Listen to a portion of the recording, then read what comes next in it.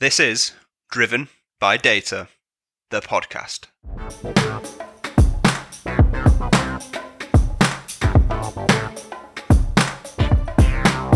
Welcome back to another episode of Driven by Data, the podcast, Season 2, powered by Orbition Group and hosted by me, Kyle Winterbottom.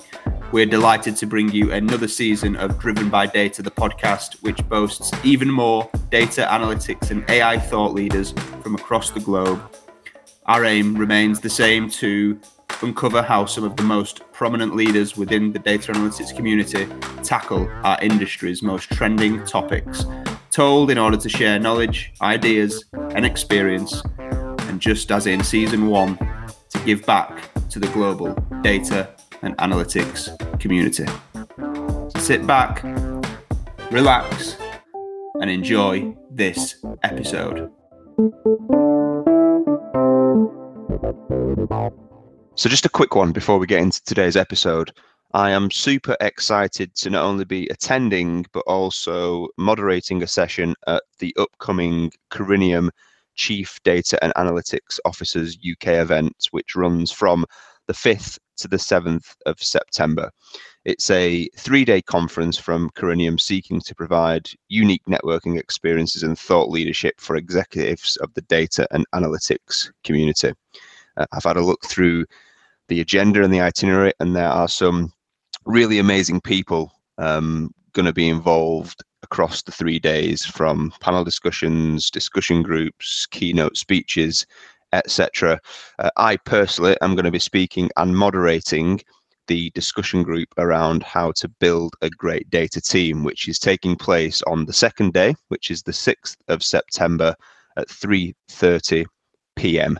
That is discussion group 1A. There's going to be a lot of content in there. There's a few other people kind of co-moderating with me, and it's going to be a really lively debate around the key facets of what it takes to build a truly great data team. It's not too late for you to come and join us. All you have to do is register using the link that I've popped into this episode's show notes. I look forward to seeing you there. Speak soon. Welcome to Driven by Data, the podcast, Season 2. Today, I'm delighted to be joined by Ranil Boteju, who is the Group Chief Data and Analytics Officer at Lloyds Banking Group. So, Ranil, thank you very much for joining us. Thank you, Carl. Thank you for having me. I'm really excited to be part of your podcast. So, really pleased. So, thank you. No, you don't need to thank me. The pleasure's all ours. So where we always start, Ranil, is by asking our guests to give themselves a brief introduction into their background and, I guess, journey up until this point in time, if you'd be so kind. No worries. So look, I was born in London, grew up in London, and when I was 10, my family, by good fortune, moved to Sydney, Australia. So that's kind of where I did high school, university. I studied chemical engineering at university. That's weirdly what I'd always wanted to do when I was a kid. I wanted to be a chemical engineer, and finally did it and started work as a chemical engineer, worked in a nickel smelter in the West Australian desert for a while. And within sort of 6 months, I realized, actually, despite having wanted to do that all my life, I'm a big city kid and want to go back. And so I was very fortunate in that I was able to get into a graduate program at ING. At the time, they were hiring lots of people with quantitative skills like engineers. And so I got into the graduate program, and in my first rotation, I worked in the marketing department. And my first project was basically database mining, right? Database marketing. And, that was kind of my first real exposure to data and analytics. And I realized I really loved it. I realized it was really using a lot of my quantitative skills, analytical skills from engineering, but also my creativity and solving problems and framing them in a, kind of a consumer colleague kind of lens. So I got hooked. I actually quit the graduate program and decided that I was going to really focus on data mining, data analytics. And basically, I sort of really progressed through that path since then, right? So it's been about 24 years now. So it's quite a while. So when I started, I was definitely in that first generation of sort of data miners in banks, and was in Australia for about a decade, then working at various banks and telcos. And then I decided I wanted to see the world. So I moved to Singapore. I ran analytics for a British bank in Singapore, Standard Chartered. So had a sort of a global remit. A few years later, I took on a very similar role at HSBC in Hong Kong. So I did that for about decent while, and then HSBC moved me to London. So again, with a global remit, where I ran data and analytics for about a decade, had loads of fun, and then recently joined Lloyds Banking about almost 10 months ago. So that's kind of my backstory. London's now home. My kids have lived all over the world, but they've been in London now for about 7 or 8 years. So this is home. My wife's a Kiwi, we love it. We live in Southwest London, and really enjoying the summer weather at the moment. Reminds us of Sydney. Yeah. Well, look, that is some story and some journey, right? Chemical engineering in the desert in Australia to now the group CDAO of Lloyds Banking Group in London and various countries and pit stops along the way. So looking forward to kind of unpacking this, Ranil. So obviously Lloyds Banking Group, a mammoth organisation, just like the other organisations that you've worked in previously as well. I guess we've got listeners from all over the world, so over 13,000 listeners in 116 different countries, Ranil. So I know that most people in the UK will certainly know who Lloyds are, but just give us a broad kind of steer on the business and what Lloyds Banking Group, who they are, what they do, etc., for our listeners who may be not familiar. Yeah, sure. So Lloyds Banking Group is Britain's biggest bank, right? So serves about 26 million customers across all segments. So, from retail, insurance and wealth, business banking, high-end corporate, basically all segments and all products. And it's been around for more than like since the 1650s. I think 1658 was so it's a very important part of the British economy and has a major role in society. So it's been around for a while.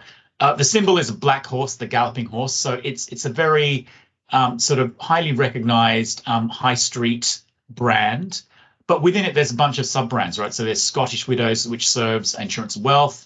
There's a various auto lease kind of services. So it's got a range of brands, but it's very well known in the UK and is pretty much number one and number two in every single market category. I was kind of obviously been living in England for a while, so 7 or 8 years. So I knew it reasonably well in terms of as a consumer. I'd known it since I was a kid. But my reasons for joining it, I'm kind of keen to share those. So I'd been working in Standard Chartered HSBC for about 12 years, right? So Singapore, Hong Kong, London, where I'd had pretty large global remits. So at HSBC, I had coverage of about 20 markets and massive team, 1,700 people in the team. I had a big offshore center in Guangzhou in China. There was one in Bangalore, Calcutta. We had teams in 20 countries. So great role, lots of scale. But during the pandemic, I kind of felt, I've got a lot of experience. I've been doing this now for 24 years, but global roles for the last kind of 12. I really want to refocus on a single geography again and go deep and really put all of my experience to use in one country and see how far I can really take it, right? So that was kind of thinking about that. And then in the context of that, I sort of stumbled upon Lloyds Banking Group's purpose, right? So they've got a really interesting purpose. It's helping Britain prosper. And I'd literally just read a book by Simon Sinek about infinite games, about how you want to set goals for yourself that aren't finite, right? And he'd used lots of examples of organizations where they've got fairly narrow goals, like being number one in wealth in Asia or being number one in mortgage. And, I kind of felt it was boring. I want something infinite. And then I stumbled, Lloyds, helping Britain prosper. And immediately I was quite intrigued, thought, it's a single geography. It's got this great purpose. So I was intrigued by the purpose, infinite. But I also felt, I can make that purpose come to life with the skills that I have and know, right? So whether it's machine learning and AI capabilities or personalization or behavioral economics, you can make that real with data. I thought, it's a great fit. So that was kind of one of the reasons. The second one was really around the scale of the data. So, I love data. I feel data, with data, you can predict anything. I had a colleague in my old team who used to say, if you give me enough data and I can predict anything, sort of like Archimedes, and give me a big enough lever and I can move the world. And Lloyds has, 26 million customers. The depth and breadth is phenomenal. The transactions, the payments, the anomalies. So I thought wow, what an incredible data set in this, really in the country I live, great purpose. And then the third reason was I knew that, at that time it had been announced that Charlie Nunn, who I'd worked with at HSBC, was coming to Lloyd's. And I thought, wow, sort of a very technology savvy CEO, like you'd say more of a technologist than a banker. He's got, enough skills to run a tech company. And what I'd always felt with data and analytics is to be successful, you need that top-down sponsorship. You can only go so far bottoms up, right? You've got to convince people. But the moment you've got a senior leader, the CEO, sponsoring the area that you're in, that's gold. So I thought, wow, these three things, I'm going to join. So that was kind of that was the pull of coming to Lloyd's Banking Group. Yeah, yeah. I think there's so much in there that I'm looking forward to kind of unpacking, Runil. And obviously the purpose is always something that intrigues me, because I find that there's not many organizations that have the ability to articulate, other than some of the very obvious things like you outlined before, right? Like be number one in X market or whatever the case may be. So interested to understand how you're going to piece that together in terms of helping. But I guess obviously you've come in as the group CDAO. Just tell us kind of broadly speaking what you're being tasked with achieve. What's your goal on a personal / professional level in terms of what the expectation is on you? Yeah, I'll start with the expectation from the organization. I'll then go to what is it that I want to do, right? Because there's, so at an organization level, I'm basically accountable for the bank's data strategy. And, coming in, there was an expert, right? Come in, have a look around, create a data strategy, and then really use that to enable the bank's business strategies. And that's a really important word, in that the point of a data strategy is to be honest, you've got to start with your business. If you've got a business and customer strategy, that's what you need. And then really, how do you use data to enable that?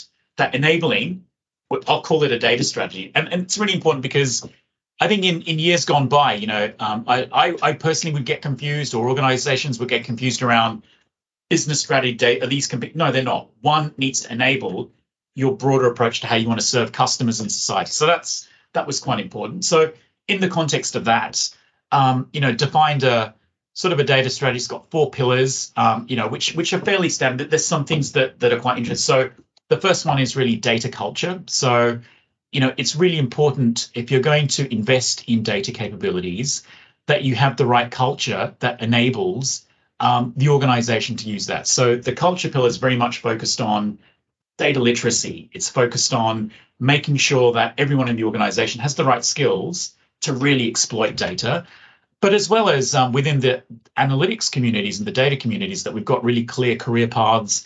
We know exactly where colleagues are at. We know where they need to get to, and we give them options about how they can grow their career, as well as work through how do we build the right talent pipeline. So that's kind of really the culture pillar.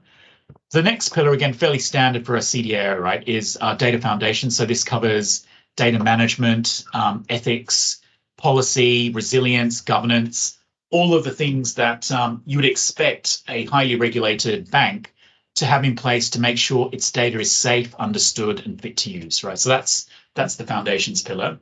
The third pillar is very much focused on platforms and tooling, and it's really about enabling Lloyd's Banking Group with a range of capabilities, but predominantly public cloud. So how do we leverage the compute and capacity and all of the capabilities you get with public cloud to really create machine learning and data products and various services that we can expose directly to customers, to colleagues, or to other parts of the bank who will then use them. So that's basically the third piece.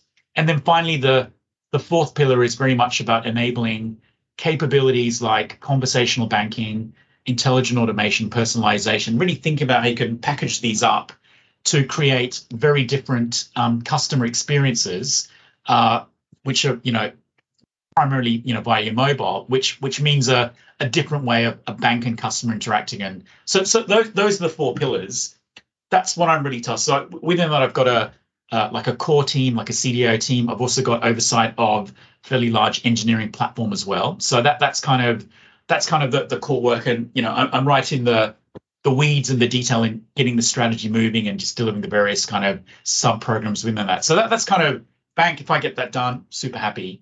What do I want to do though? So if I kind of fast forward, right? So I mentioned our purpose, And that was the pull for me. Was lots of banks have amazing data capabilities, amazing machine learning, amazing AI, right? But when I look at how they actually use those capabilities, they don't use them well, right? There's a lot of focus and effort on cross sell and trying to it's all about how you can find opportunities and make money. And so for me, our purpose at Lloyds Banking Group unlocks different opportunities. So we can create better capabilities. That's the goal. I want to do what everyone's doing, but better. So leapfrog everyone else, but then use that to come up with very different ways of using data to actually help customers achieve their longer term goals, like use messaging and behavioral analytics and in a very different way. And whilst everyone's been talking about this, no one's actually so for me, my sort of personal success is I want to transform the bank that I'm at with data such that we can actually live up to our purpose and help customers, help them prosper and help them achieve their goals, whatever those are, within the boundaries of consent and ethics and privacy that they've all consented to, but really help them in quite a different way. So that's my personal reason for getting up in the morning and coming to work is I want to do that. I want to see that out. And as I said, trying to do that in a single country where I can focus just on that, a lot easier than trying to spread myself thin. So that's kind of my goal. Yeah, I'm really keen, Ranil, to kind of try and get into some detail on how that enabling of data and the culture around that is going to help Britain prosper and obviously Lloyds kind of stride towards their purpose and their goals. I guess just to take us back a step, have you noticed anything in terms of, I guess, the role that data and analytics is playing in terms of banking? Because obviously you've worked at some major organizations, right? Some big brands, and I'm sure there's been a bit of a trajectory that you've noticed around just how data analytics has evolved basically within the banking sector. Yeah, so look, when I started, this was 1998, right? So at that time, it wasn't really well understood, right? So data mining was like a hot topic, database mining, these are all kind of buzzwords. And all the Harvard Business Review stuff was out, and this is, everyone needs to get on this, and there was a lot of hype about it. So it wasn't well understood, but it was still seen as something very cool. And if I think about my first few years, right, so built loads of models, logistic regression models for cross-sell, segmentation, did lots of work, right? But if I think about what was the economic impact, it was pretty minimal, right? So it was like basically not much, right? And, it was a real struggle to try and get the back then it was cold calling from contact centers. They just wanted to call everyone. And so trying to convince them to use models, those, and, so your value add in terms of actual bottom line impact was small. Similarly, you were considered cool. So it's not like I was, so people, data mining is cool. However, you were sort of somewhat sidelined, the product teams and the marketing teams and the distribution teams. That's where we're driving the business, right? So fast forward, so that was late 90s, fast forward 24 years later, quarter of a century later, right? So data is at the absolute heart of a bank. So, this world of we can get by with just our distribution and our brand. No one actually says that anymore. Everyone knows that they've got to compete on their data edge. It's how you use data and digital to create better experiences. People are doing that. Now it's how do I use data to actually create very different outcomes for customers to help them achieve their goals.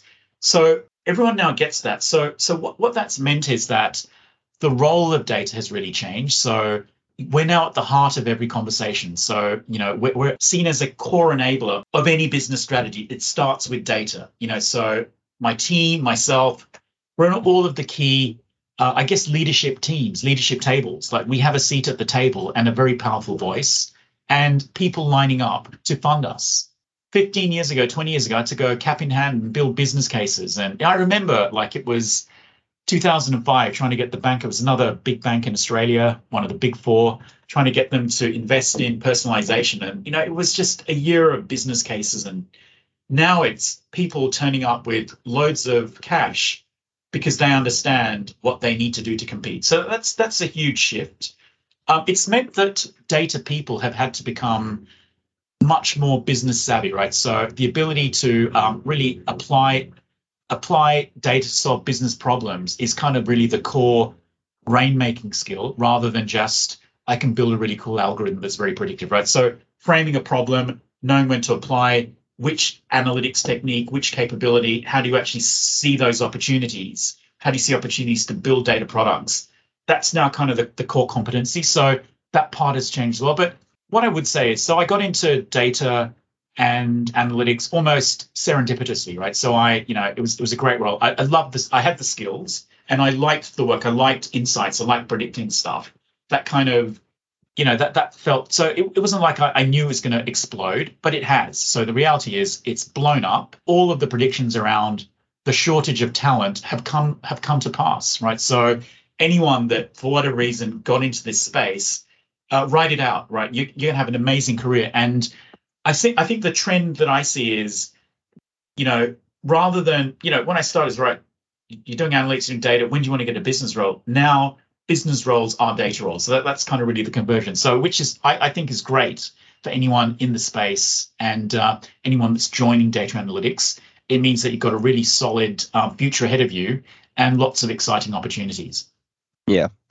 I mean, I couldn't agree more. Obviously, there's been such a shift. Even, I've been in the industry on the other side of the fence, of course, for the last 12 years. And obviously back then it was very much, data analytics people were very technical, right? And that was their role. Whereas now, obviously, we're often talking about, and I think we're just starting to get to grips with actually that, the enablement of data and analytics teams to a business is to help them transform, to be fit for the future in terms of what they want to do, and that's their role, which obviously makes it really interesting. I guess, how then do you decipher and try and understand and kind of lay the vision for what good looks like, and how are you going to win effectively? What does winning look like for you within Lloyds Banking Group?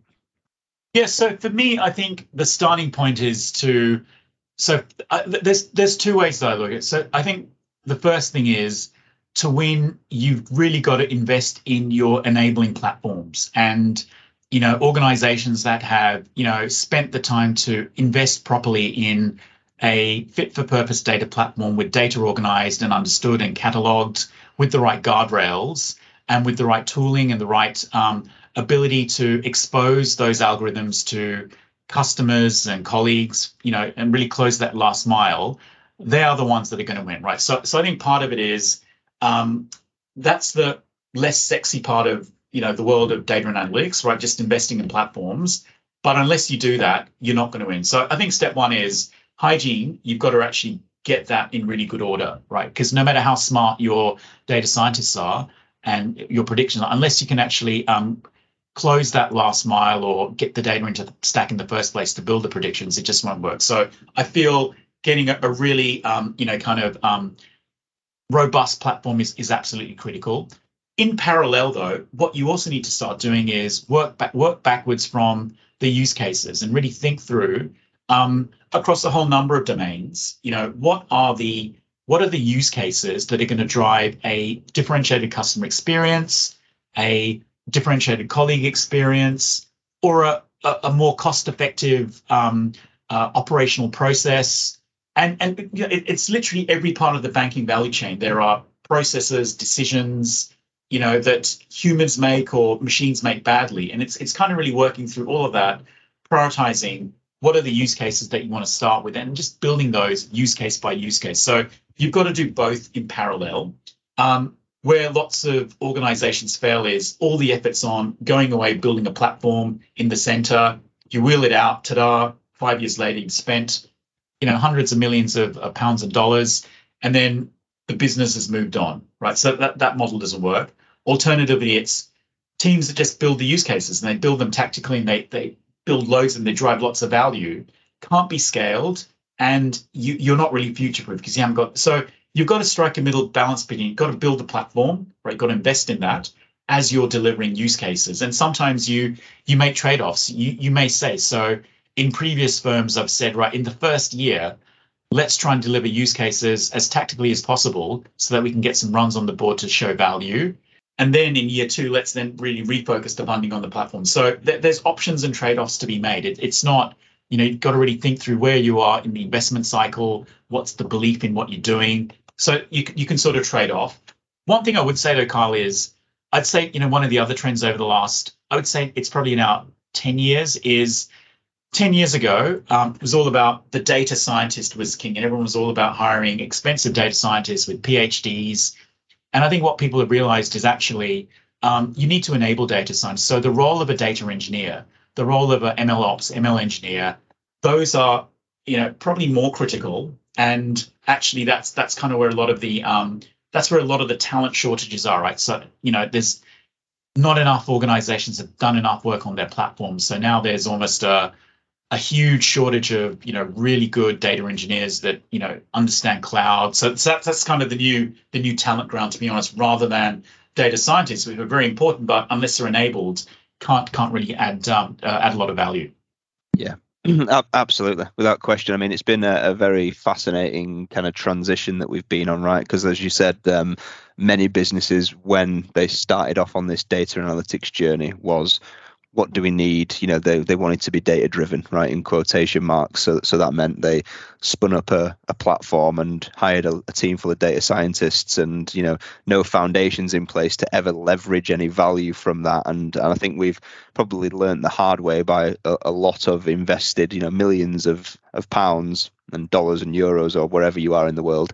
And now realized, hang on, that we need to do this a bit more strategically and work backwards from the business problem. And obviously, from a talent perspective, even as little as 5 years ago, right, the data scientist was the sexiest job title of the 21st century, and that kind of plowed a load of people into that domain, and that kind of coincided with businesses realizing that they may have started in the wrong place here, and now, as you said, the engineering space is really where businesses are focusing their attention to get their house in order, which makes perfect sense.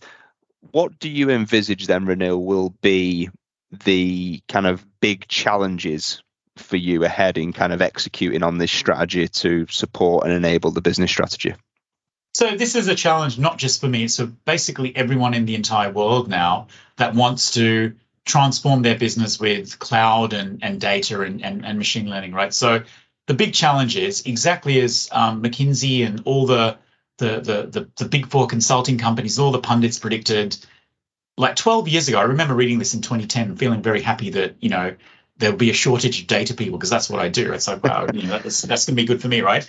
But it hasn't been good for me. It means that there's just not enough people. So there's not enough people going to the universities, taking the courses to basically do the work. So that's a real challenge. And what that means is, if organizations are serious about transforming their businesses with data, you can't rely anymore just on hiring people off the street or poaching them from your competitors. What you've got to do is now double down on basically investing in the pipeline. So much bigger graduate programs. So training all sorts of graduates, regardless of what their academic background is. As long as they've got an aptitude and really want to do this, train them such that they can start as your more junior workforce across a whole range of disciplines. So got to do that. There's got to be a much greater focus on reskilling people within organizations. So in one of my previous firms, when we were building chatbots, we decided that we would actually seek volunteers from the contact center team, so call center agents who wanted to learn. We trained a few of them up. And basically, for those, so they put their hand up, they had some aptitude, we trained them. They actually turned out to be really good in terms of the cross-functional bot team, in that they understood intent. They had some really good insight. So coupled with their technical skills, I feel there's a much greater focus now on reskilling people, retraining people internally, taking people from, you can start as a BI analyst, move to be a data analyst, move to be a data scientist, to a data engineer, to a ML engine. So there's a whole number of career paths that organizations need to basically affect. So I would say that that's probably the biggest challenge, is getting enough talent to really do the work when the whole world has decided to do this at the same time. So that's kind of the big one, is how do I train enough people? How do I retain talent? How do I grow talent? That's kind of, if I think about what's the core competency of a CDAO now? It's building and growing talent is one of the core skills, I would say. Yeah, absolutely. And as you'd expect, given our line of work, obviously, we harp on about the importance of having the right people in the right seats at the right time. I think it's, as you said, there's certainly a talent shortages within certain domains for sure. But I think, exactly what you said, we need to get better at getting more people into the industry at an earlier age, right? So just investing in the pipelines, right? And diverse talent is really, so it's getting, particularly with data scientists and you want diverse people looking at problems, because people have very different perspectives. And I've really seen that, where having different people looking at the same problem, you get very, very different outcomes. Yeah, 100%. Yeah. And the reskilling is, really important. I think that's the thing we're starting to realize now. There's just not enough people for the here and now for every business in the world to have their pick of the talent that they want. So we need to get creative around getting more people into the industry for, future proofing our kind of workforce.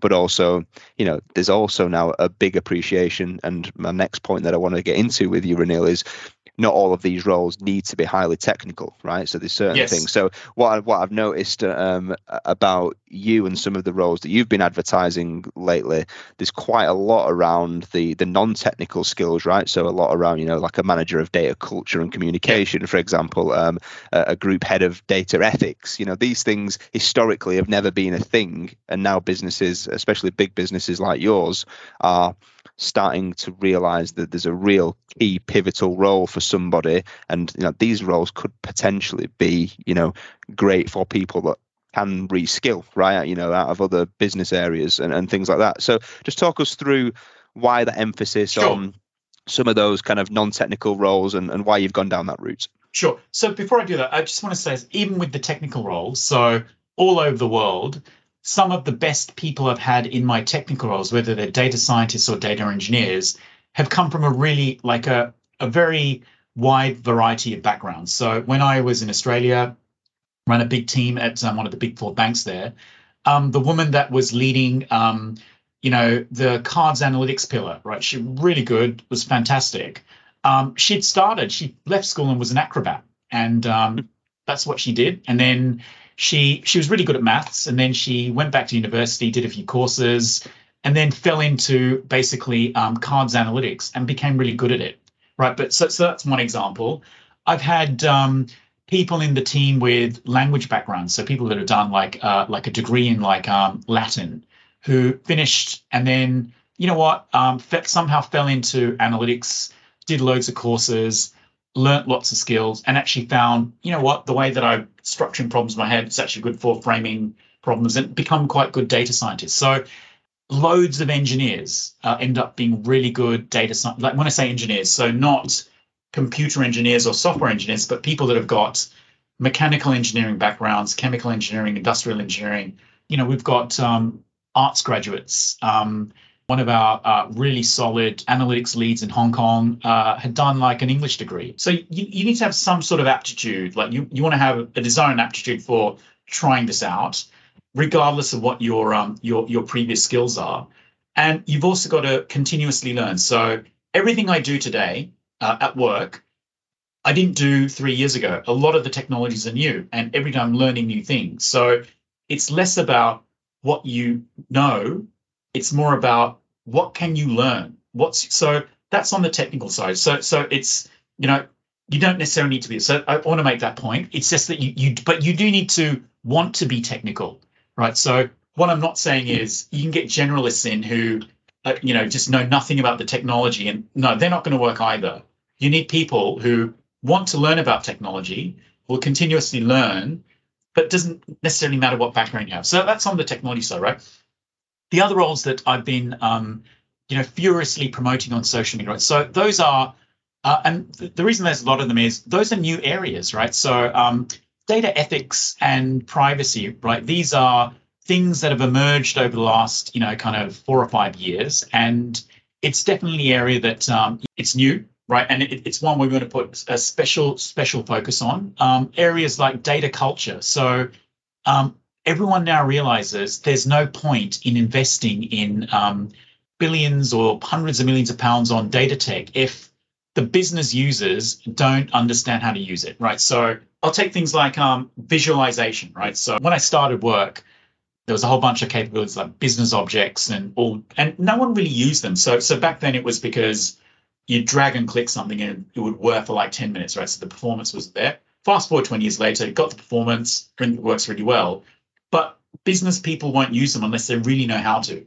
And so you're really wasting your money. So we've got a big focus on trying to get everyone understanding how to use data, how to be really comfortable with it, and understand how to think about privacy and consent, data sharing, right? So these are things that everyone needs, but also just the basics of how do I do analysis? If I've got a dashboard with all the data, how do I need to use that? What do I need to look out for? So a much bigger focus on that, because I think where we're going as a sort of profession is the days of data and analysts, people being the high priests of data, those are gone, right? So we're going to a world where more and more data will be democratized. It'll be a lot easier to use. More people will have the skills. So I'm trying to, and many others who do what I do, we're trying to prepare our organizations for that change, right? How do we actually get people upskilled for that world where you don't need as many data specialists because it's pervasive. And about 7 or 8 years ago, I remember reading, right? So I can't remember the name of the person that first wrote the article, but the analogy they used was in the 1920s, there was a role called Chief Electricity Officer. And it's like, right, electricity's new. We need a special team. We need a CEO to, kind of run it. And then within like place, you know what? It's all pervasive. We don't need them. Everyone needs to do this. And data's on that same trajectory, right? So will there be CDAOs in 5 years? I don't think there will. And it's something that I say to, I said it at, whenever I do an interview, right? So I don't want to build up a big CDAO empire. I want to enable a business with data such that ideally you don't need me, right? And I can do a business role. My role's big. So that's kind of the path. So in the context of that, the focus on culture is really important. So it's must get basically people understanding how to use the right data mindsets, understanding about ethics, the basic capabilities, how to read a chart. There's a really great book I read a couple of years ago called Why Charts Lie.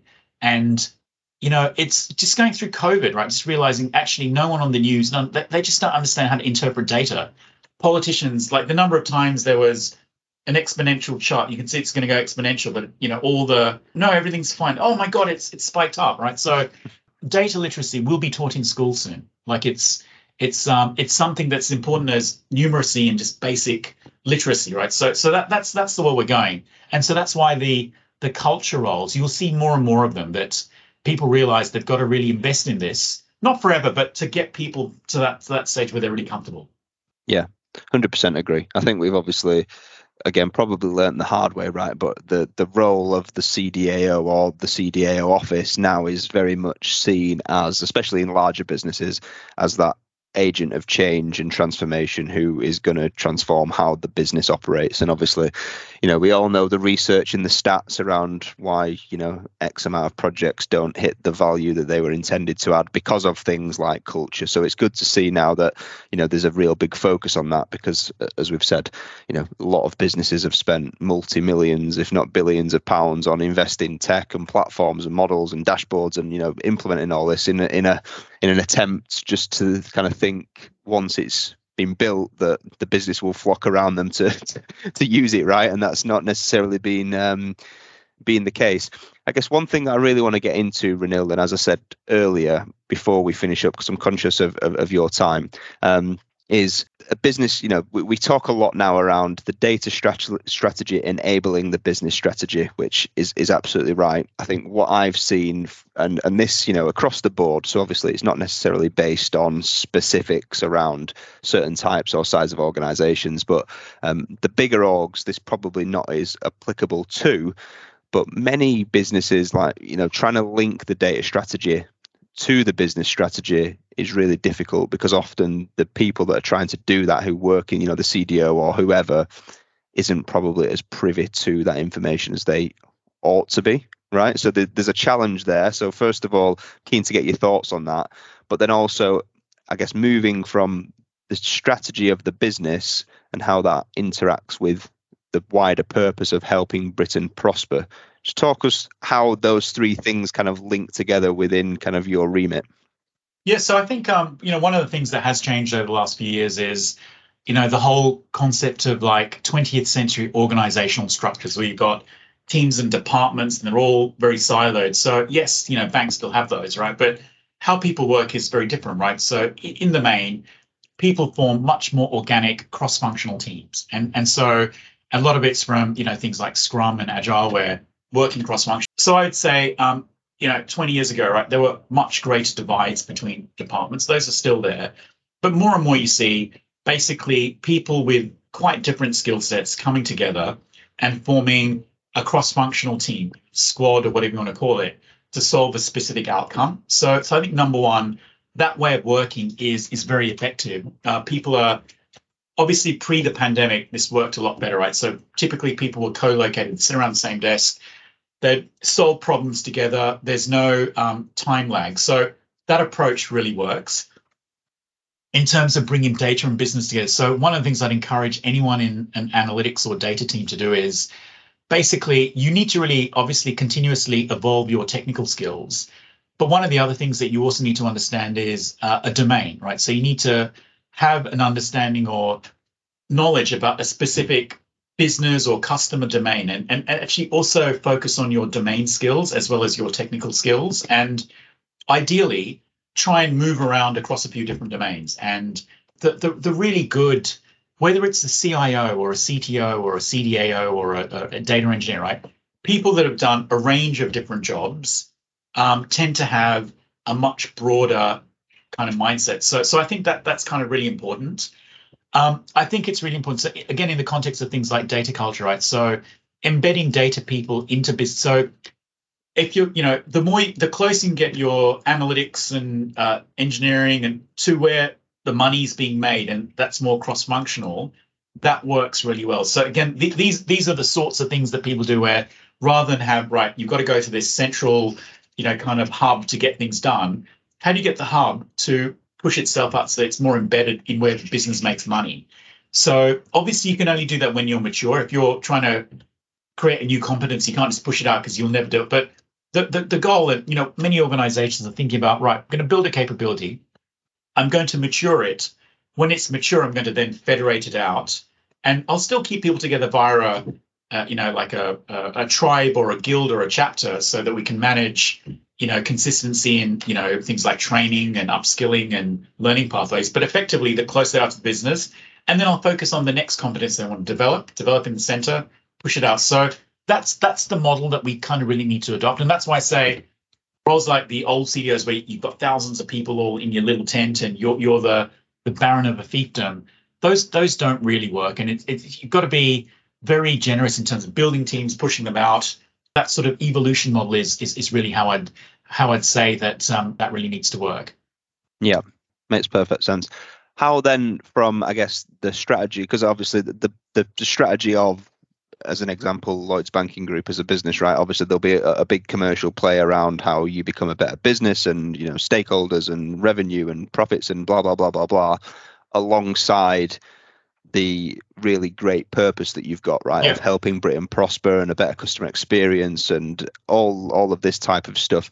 How do you ensure, in terms of that data analytics strategy that feeds effectively both of those things at the same time, right? How do you ensure that you get that right? Because that's always a tricky thing to balance out, I guess.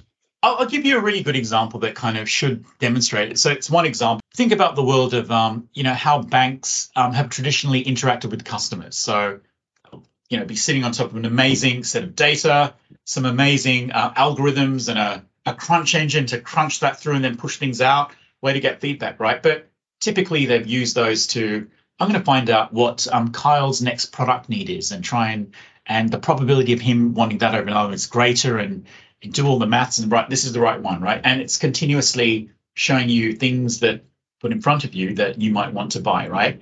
But when in reality, we know that you're probably only going to need a product every 4 years. But in between that, you've got loads of service needs, right? And there's loads of things that you need to do with your banking that are painful for you, are annoying, that you need to be right. So one of the things about our purpose is it kind of really enables us to really think much more broadly around what are all of those service needs that a Kyle would have? What are all the opportunities that we can remove friction from your daily banking life, such that you don't even have to think about banking? It's all done for you. That there's very minimal effort. And then, so if you've experienced that for like, a year of, wow, like, my bank is really helping me. They're removing friction. They're making I don't want to think about paying a check or paying a bill. It's all done for me. They're sending me lots of very personalized, notifications. I can act on it immediately. This is really frictionless. Then when the time comes where you've got a big life event, you're going to be much more open. So that's kind of really one mechanism around thinking, the purpose really unlocks you to think much more broadly. You'll get a much, much bigger mix of service messages and friction reducing things that, probably don't make you money, right? But if you look at all of them together, they've earned you the right to then get that big at the right time. So it's that sort of thinking that is what I feel that the purpose absolutely unlocks. But it's also an area that lots of banks, and they just don't get right. Like it's very narrowly focused on the dollar dimension only, rather than the service experience and friction removing aspects as well. Yeah, that's really interesting, because I guess and you're right, as you rightly said, most business, and I think we've gotten to this place now within the data analytics community where, because we've spent so much money and things haven't maybe quite panned out as the way we'd hoped, often the conversation is immediately drawn to, well, I've invested X already. If we do this, what is the return on investment, right? So I think we've kind of narrowed in so much on that conversation that we've almost tripped ourselves up a little bit as a community, because now we have to focus on that. But what you're effectively saying is, rather than the business strategy enabling the purpose of what you're doing ultimately then feeds back into allowing you to execute on the business strategy when the time is right. Absolutely, and it sort of gives you a better way of looking at it. So for lots of things, just looking at the dollars. So for example, in my one of my previous roles, I worked for this visionary guy that ran the digital teams, and the loads of new apps were being built. Some of them had various nudge capabilities, and I myself was trying to work through, well, what's the business case? What are the right metrics to show how much we spent? And he'd say, throw that in the bin. What we really need to focus on is basically how people are using this, whether they're using it. And the key thing is, if you're building a capability that basically, this is about 10 years ago, right? If you're building an app that customers are using, right, the money will come. And really focus very, very hard on usage rates, and don't worry about whether you're making money. If people are using it, within 6 months, within a year to 18 months, the monetization of opportunities. And so it makes you think very differently about the journeys, the experience. It's now optimized around making it easy to use, making people want to use it, reasons to use it. And then when that becomes a habit, you can then start to make money. And so it's that sort of thinking that our purpose also unlocks as well, which I'm, as I said, very excited about in terms of just unlocking more interesting use cases from a geek like me's perspective. Like for me, it's all about the use cases. I want to build these capabilities, but then use them in much more interesting ways. Yeah, 100%. So last question then from me, Ranil, on that point. So as you very rightly said, the way to do this is to understand the business problem or opportunity. What are the use cases within that we can go and add value and impact quite quickly, and work backwards from that, right, to a starting point. However, what we found often, and still happens quite regularly, is that most businesses, when they go on this data-driven journey, they just jump into it feet first, and they don't start at the business problem, despite the fact that everyone talks about that's the place that you start, and it's kind of a well-known fact, right? Why do you think that happens in many organizations? That they don't start at the right place? Do you know what? It's because of what I said right at the start around business strategy, data strategy. If you've just got a data strategy, then you're going to build data stuff and just do the platforms thing. So you'll spend, right, I'm a CDO, I've got a data strategy. I'm going to spend the next, 3 years. I'm going to build this amazing Hadoop platform, and we'll build it, and then they'll come. So, we used to call that the field of dreams approach. Build it and they will come. And I think that was particularly, in the 2013s, 14s, 15s, right, when Hadoop was the big thing. A lot of people all over the world got really excited, and all over the world there are loads of failed Hadoop programs where big central teams built, at the bank I was at the time, that definitely happened, and you see it all over the world, right? And you end up with these monstrosities that no one uses, that you've spent millions on, that cost loads to repair, and then the business has moved on. So I think the trick is to think you don't even need a data strategy. They shouldn't even call it that. It's what's your customer strategy? What's your business strategy? The data agenda has to enable that. And if you think that way, then you're going to really think about what you're going to build and the sequencing that's going to enable that, right? So I think that's really key.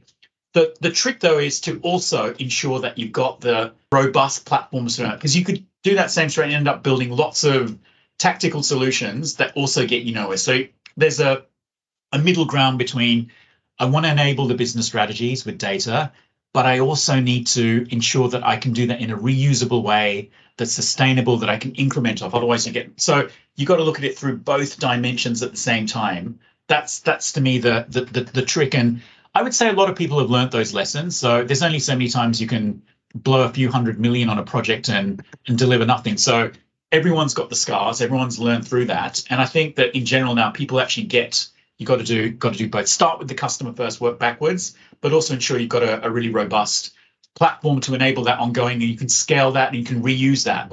That's quite critical too. Yeah, absolutely. Excellent point. Well, Ranil, look, thank you very much for your time. It's been an absolute pleasure having you on the show and chatting to you as always. And we look forward to seeing how the rest of your Lloyds Banking Group journey unfolds. Fantastic. So look, I've really enjoyed sharing my experiences, and I could talk about data forever. It's one of those things where it's like finally people know what it is. I remember for decades people had no clue what I was and what I did. And now it's become fairly mainstream. So I loved talking about what I do, and I'd love to come back whenever you want to have me. But real pleasure, Kyle, and can't wait to sort of check it out at the end. Absolutely. Yeah. Well, the pleasure's all ours, Ranil, and we'll speak to you soon. Cheers. Thanks. Cheers. Bye. Bye.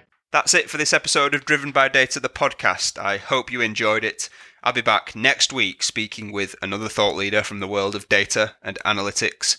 Until then, please follow Orbition Group on social media if you've not already done so, where you'll be able to subscribe and therefore be made aware of the podcasts as they arrive. And please share, like, and leave reviews so that more people from our industry get to hear and benefit from these too. If you've got any questions or you want to suggest ideas for topics or potential guests, then please feel free to reach out to me. Thanks for listening, and I'll be back next week.